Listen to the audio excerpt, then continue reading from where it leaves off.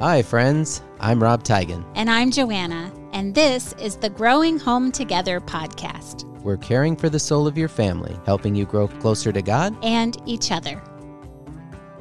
Thank you for joining us today on the Growing Home Together podcast. You know, I remember last summer when our family was exposed to the COVID-19 virus.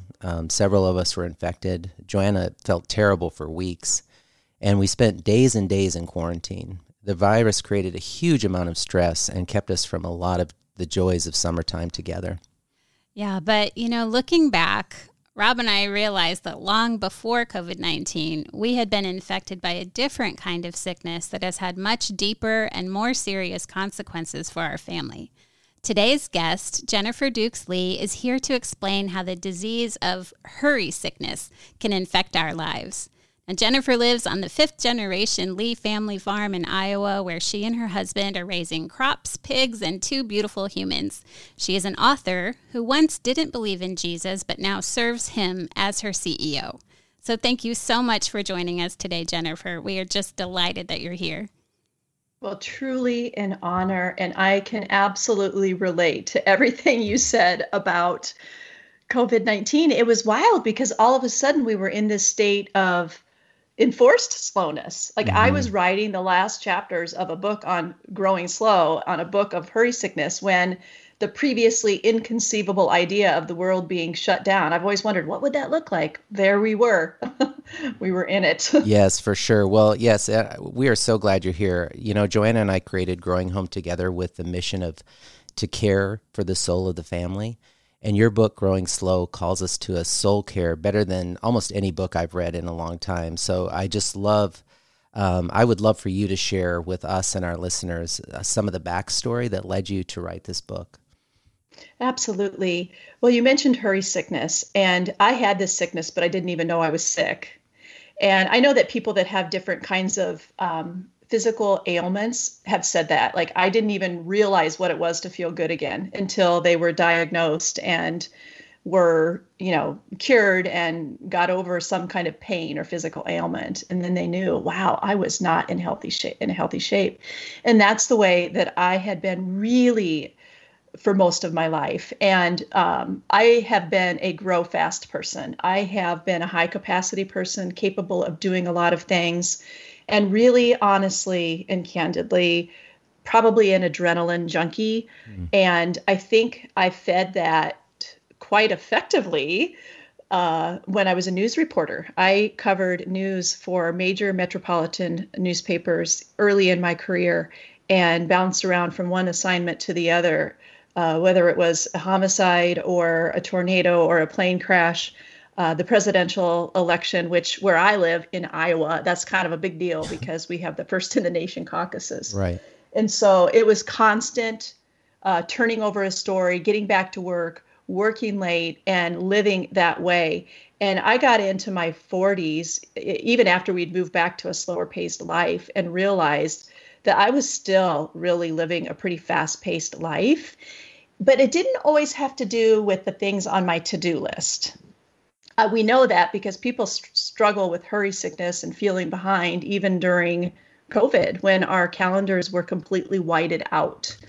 Yeah. Having a hurried heart is something that is happening on the inside, and the cure is definitely an inside job. And that's where I have found myself, is on this journey to unhurrying my heart and wanting to share what I've learned with other people whose hearts are hurried as well.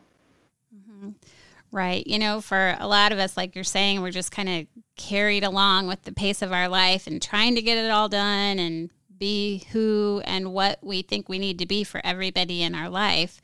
But don't you think that gets more validation than this growing slow and living slow and having an internal slowness that you're talking about? Right. A growing fast life is really what's rewarded culturally to climb to the next level, to, for authors, it's gaining a certain number of Facebook followers or Instagram followers or podcast downloads or listeners, or people who are buying our book. In ministry, for a pastor, it's looking out and how many people are in the pews. When am I going to make it to the corner office? There's just all of these things that are attached to outputs and rewards. And it's hard to figure out how to slow down because people are afraid that they will lose their edge. People are afraid that they'll lose their jobs. People are afraid that it will kill the dreams that they have for what looks like purpose and success for their life. And it's good to go after a life of meaning. And I don't think that God is expecting us to just all quit our jobs and hang around on floaties in the middle of lakes, which those things are fine. But, he's calling us to a life of good and meaningful work. But he's not, I am convinced with all that is within me, he is not calling us to a life of hustle. That's not the way he operated. That's not the way he operated while on earth. Yeah. I was kind of reflecting and meditating on Jesus's words this morning about taking on his yoke, and learning from him because he's gentle and lowly.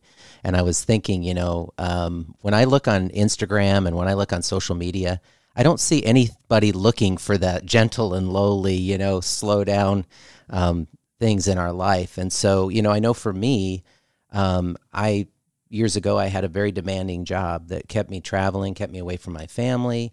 And I just assumed that if I took steps to alter my schedule and change things around, that would change the situation. But I realized it was more of a heart issue. So that's right. Like you were saying, what would you say to the person who's struggling to embrace that growing slow mindset?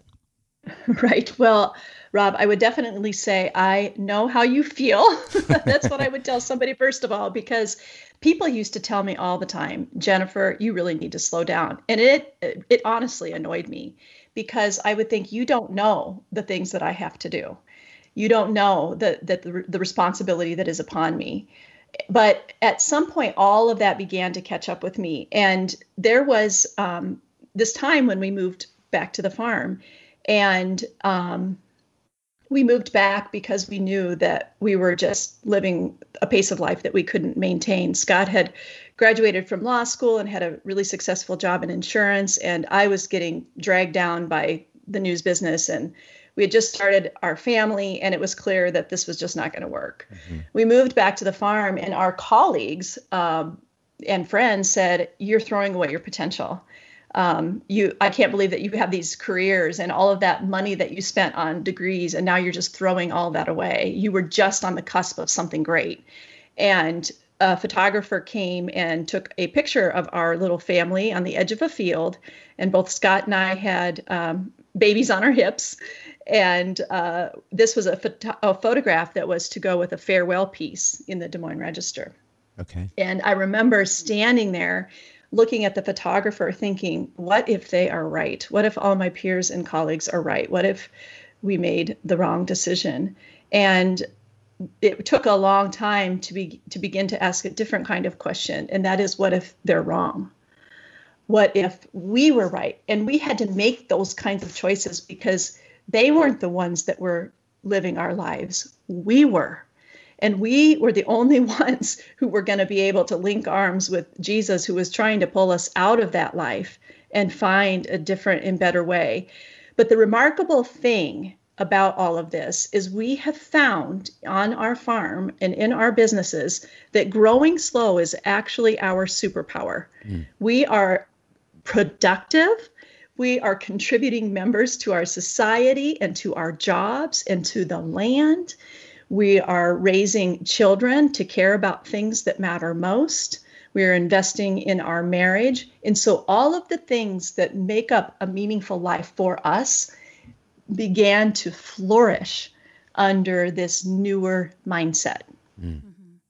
Yeah, I love that. I just see some parallels between you and Rob. He was describing how his job was really demanding, and he was realizing the impact that it was making on his ability to lean into his family life. And so he made real world choices like you to step away and try to dial things down. And even though that didn't automatically fix the heart issue he was experiencing, he made those choices. And I think he understood that we were in a very specific season, especially in our parenting, and we only had one shot. And he didn't want to miss his shot to be there as our kids were in these this major season of growth as children.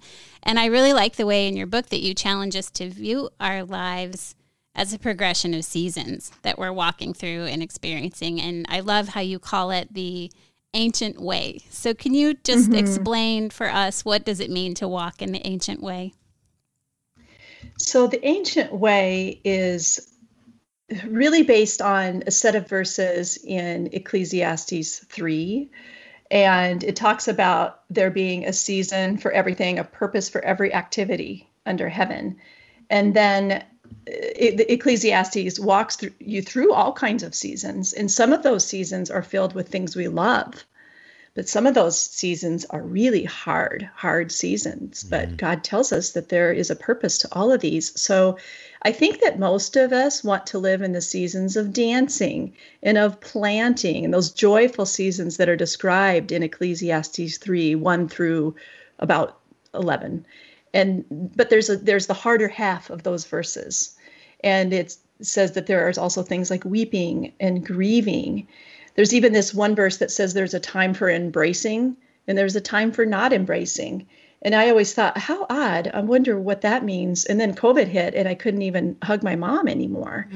And it's made me appreciate the season now when I can hug her again.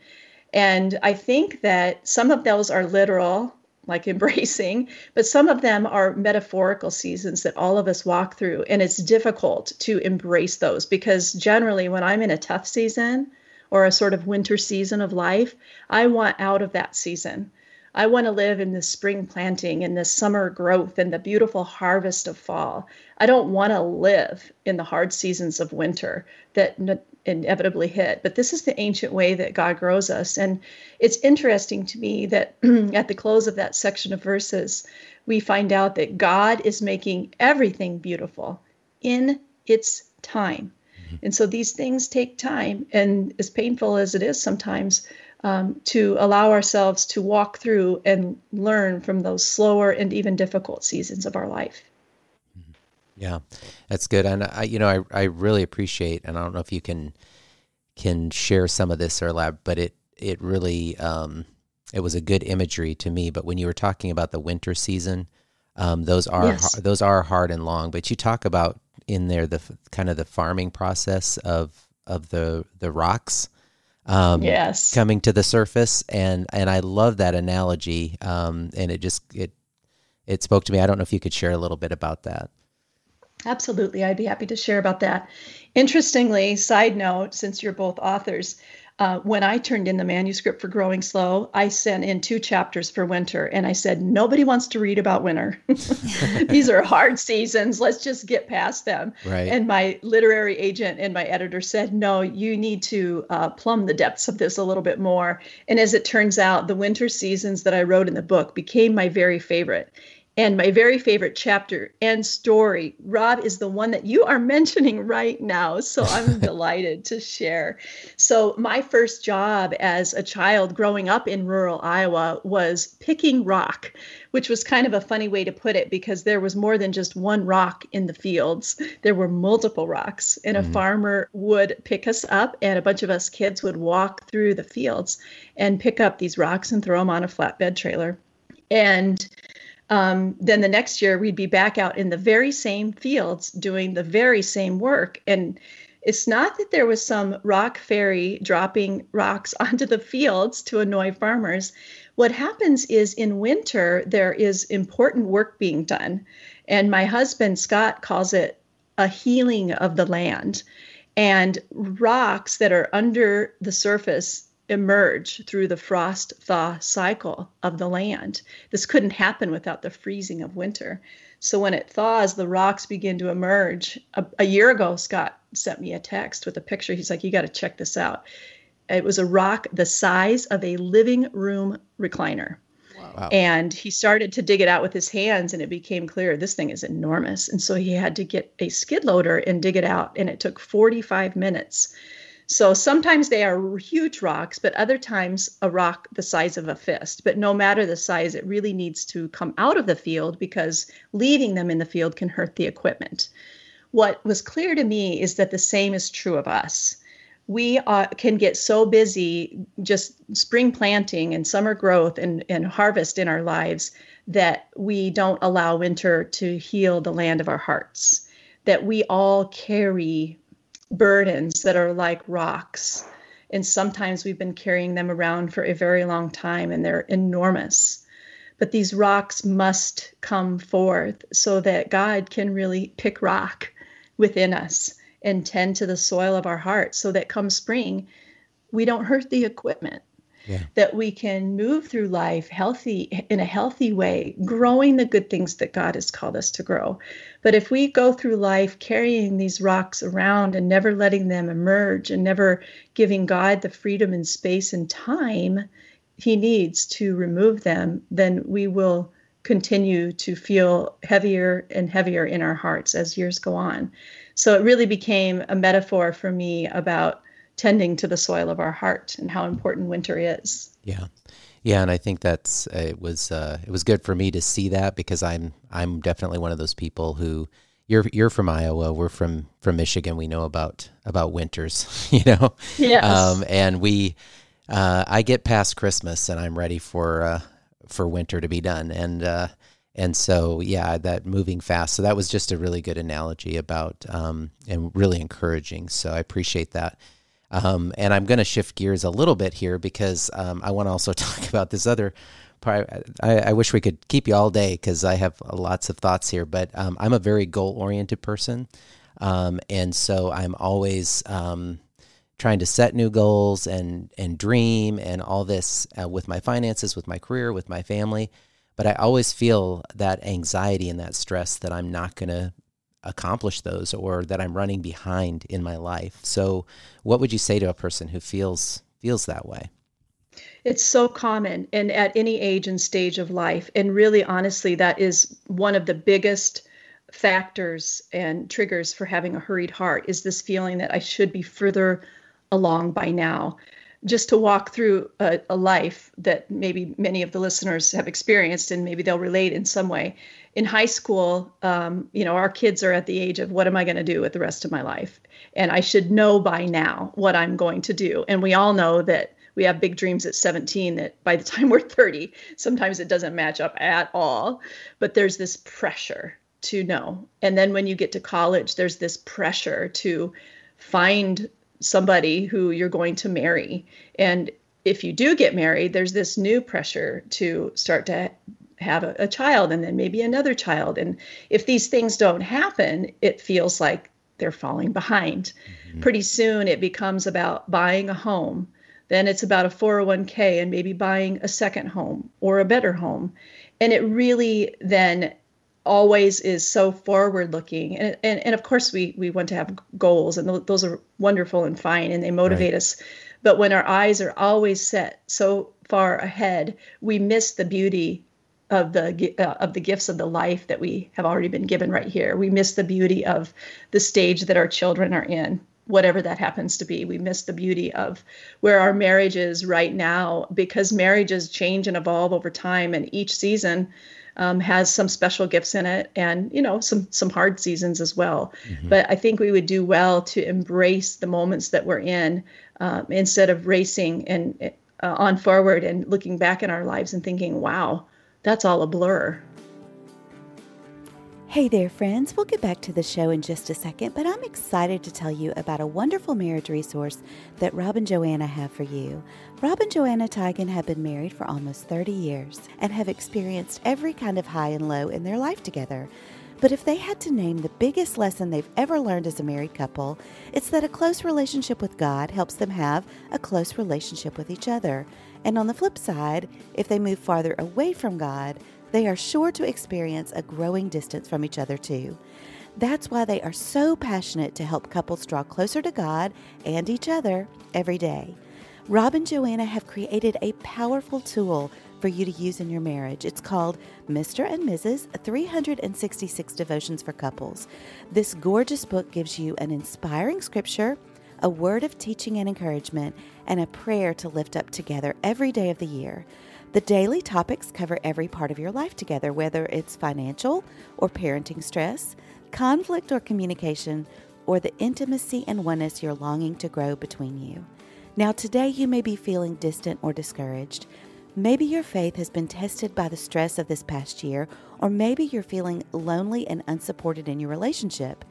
It's incredible how connecting with God and each other through a daily devotional can transform your marriage and give you hope. You can find Mr. and Mrs. 366 Devotions for Couples at growinghometogether.com or wherever books are sold. Check out the link in the show notes for easy access to the book on Amazon. Now, back to the show. Yeah, well, you know what's kind of adding a layer of concern for me is that we can so easily pass that hurry sickness on to our kids. And just like you're describing, in our own house this past spring, our daughter was putting all kinds of pressure on herself to get the grades and to figure out her next steps for school. And she felt like everybody else in her grade was 10 steps ahead of her in figuring out their future. And another daughter was just killing herself at work to try to keep her boss happy and boost her bank account. And just like you were saying, our son and his wife, actually, their 5th anniversary is today, have heard so many times the question, when are you going to start your family? So just like you're saying, so I've got to know, from your perspective, how do we keep from passing this on to our kids? There are different practical things that we can do at different stages. So for our younger children, I think back to times when I was constantly saying, come on, we got to hurry up. We got to get moving. And just out the door to get to the bus stop, or, maybe it's even like we're headed to the park and I'm making it all about the destination instead of the journey, when my children want to just stop and examine every mud puddle and every, dandelion or whatever, and to allow our kids and teach our kids to embrace journeys instead of rushing them on to the next thing. And then as the kids get older, I think something that really causes a hurried heart is the amount of activities that we try to get our kids into, and to maintain all of those along with their schoolwork and all the spiritual formation and all the other things that are incredibly important. And figuring out, like, what does she or he really want to pursue in life? Our oldest was wanting to be able to be an athletic star, and we really encouraged her just to examine her gifts and not do what the popular thing was. Well, she's now pursuing a major in music at Iowa State University and is a very accomplished clarinetist and pianist, but it just took some time to help her nurture the gifts that God had already given her. And I think even now, when our kids are older, we have one in high school and again, one in college, I'm constantly saying to the girls, you have the right to change your mind. You have the right to change your mind about your major. You have the right to remove yourself from a toxic group of friends. You have the right to change your feelings about things as you grow and learn more about this world. These are all good things. And I think that embracing change is a really good way to stop your heart from hurrying, because so many of us are staying stuck in certain jobs or friend groups or mindsets that create hurry within our hearts. And if we have permission to change, we may open ourselves up to something really beautiful that we wouldn't have known otherwise. So those are, depending on the stage, that's the way that we are trying to show our kids what it is to live a more unhurried life. But even beyond that, I think something practical that any parent can do right now who's listening is to think back in those 2 weeks during COVID, those things that you did that were really important to you, that really created a sense of family. Because I know that families were having longer dinners, we're making creative dinners, we're going on walks together, we're putting together puzzles, baking bread. They were all these things that we were creatively trying to think about how to nurture relationships in the home. And so even looking back on those first 2 weeks, remembering what that looked like and applying it right now in 2021. Yeah, that's good. And, it was interesting because I remember reading a little bit of that in your book and touching on that. And I was sharing with Joanna that same thing that I remember when COVID kind of first hit.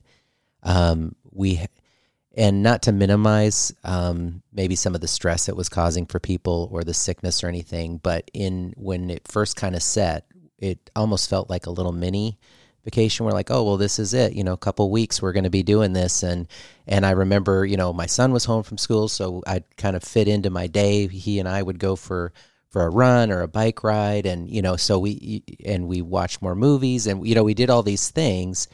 And I mean, obviously it lasted a lot longer than a couple of weeks, but to your point, I think it was just a sign of how much our hearts and our families needed that we immediately went to that kind of space and place with that shutdown.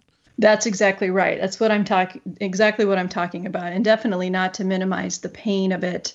And some things did get old and boring, but I remember feeling in that first 2 weeks, like, wow, this is wild.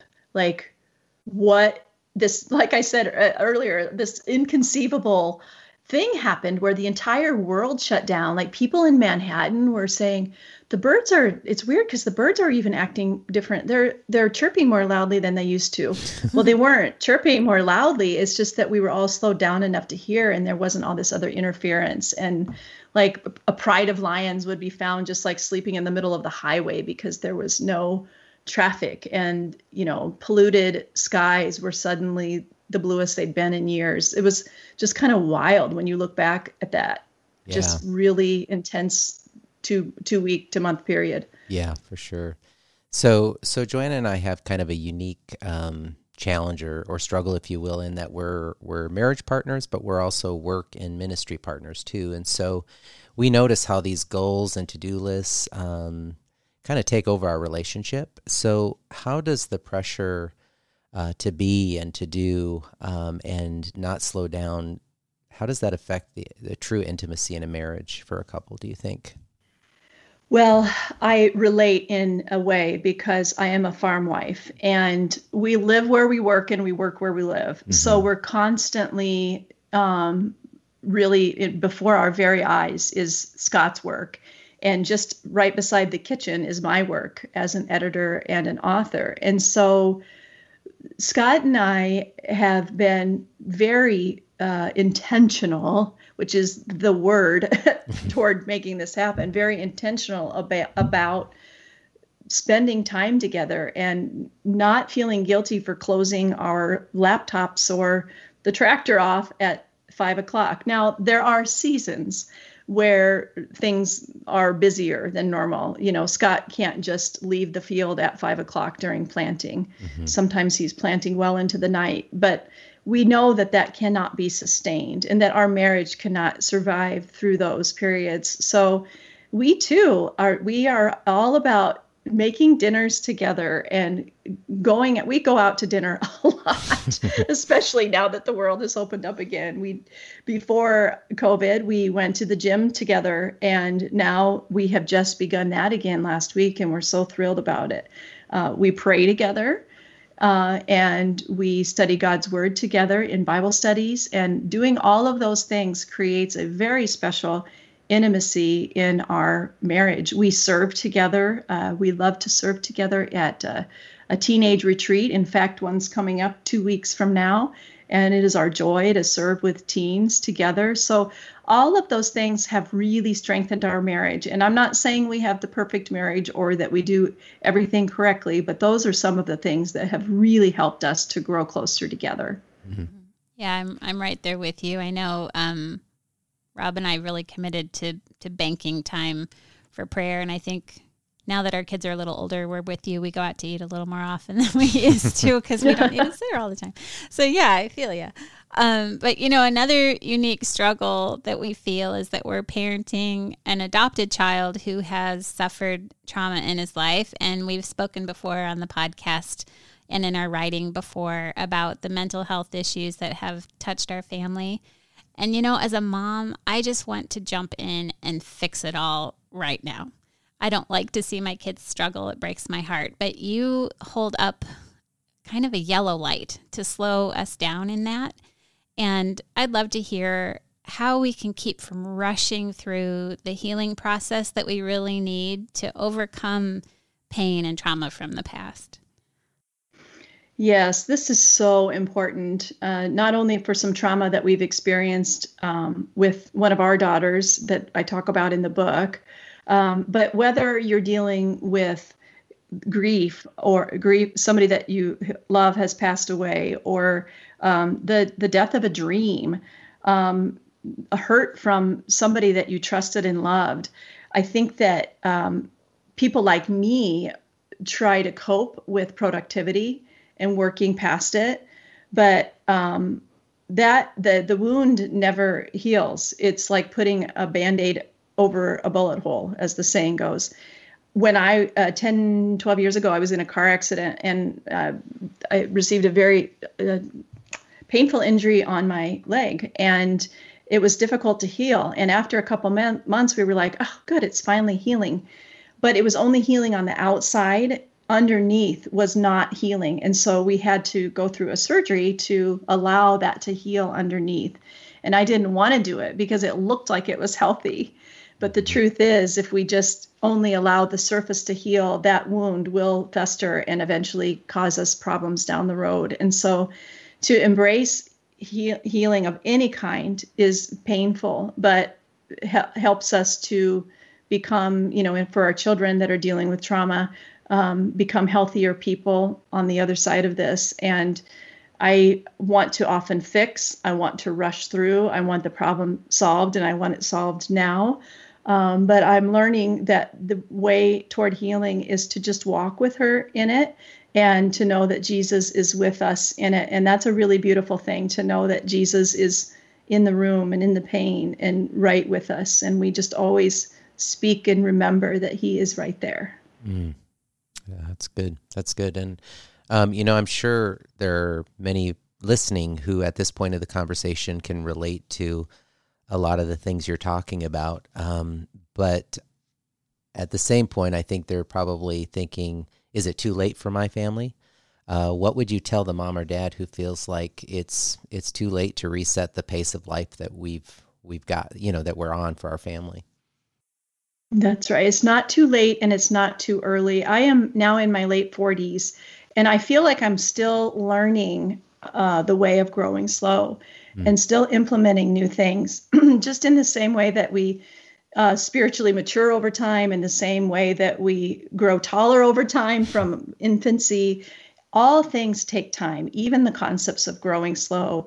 If that weren't true, then God would have brought us here to earth as fully matured adults with everything intact, our maturity, our spiritual maturity, our faithfulness, generosity. We would all just have it all together from day one. But for whatever reason, he himself came to earth as a baby, and he brings us to earth as a baby to grow us slowly in all of these things. And it is never too late.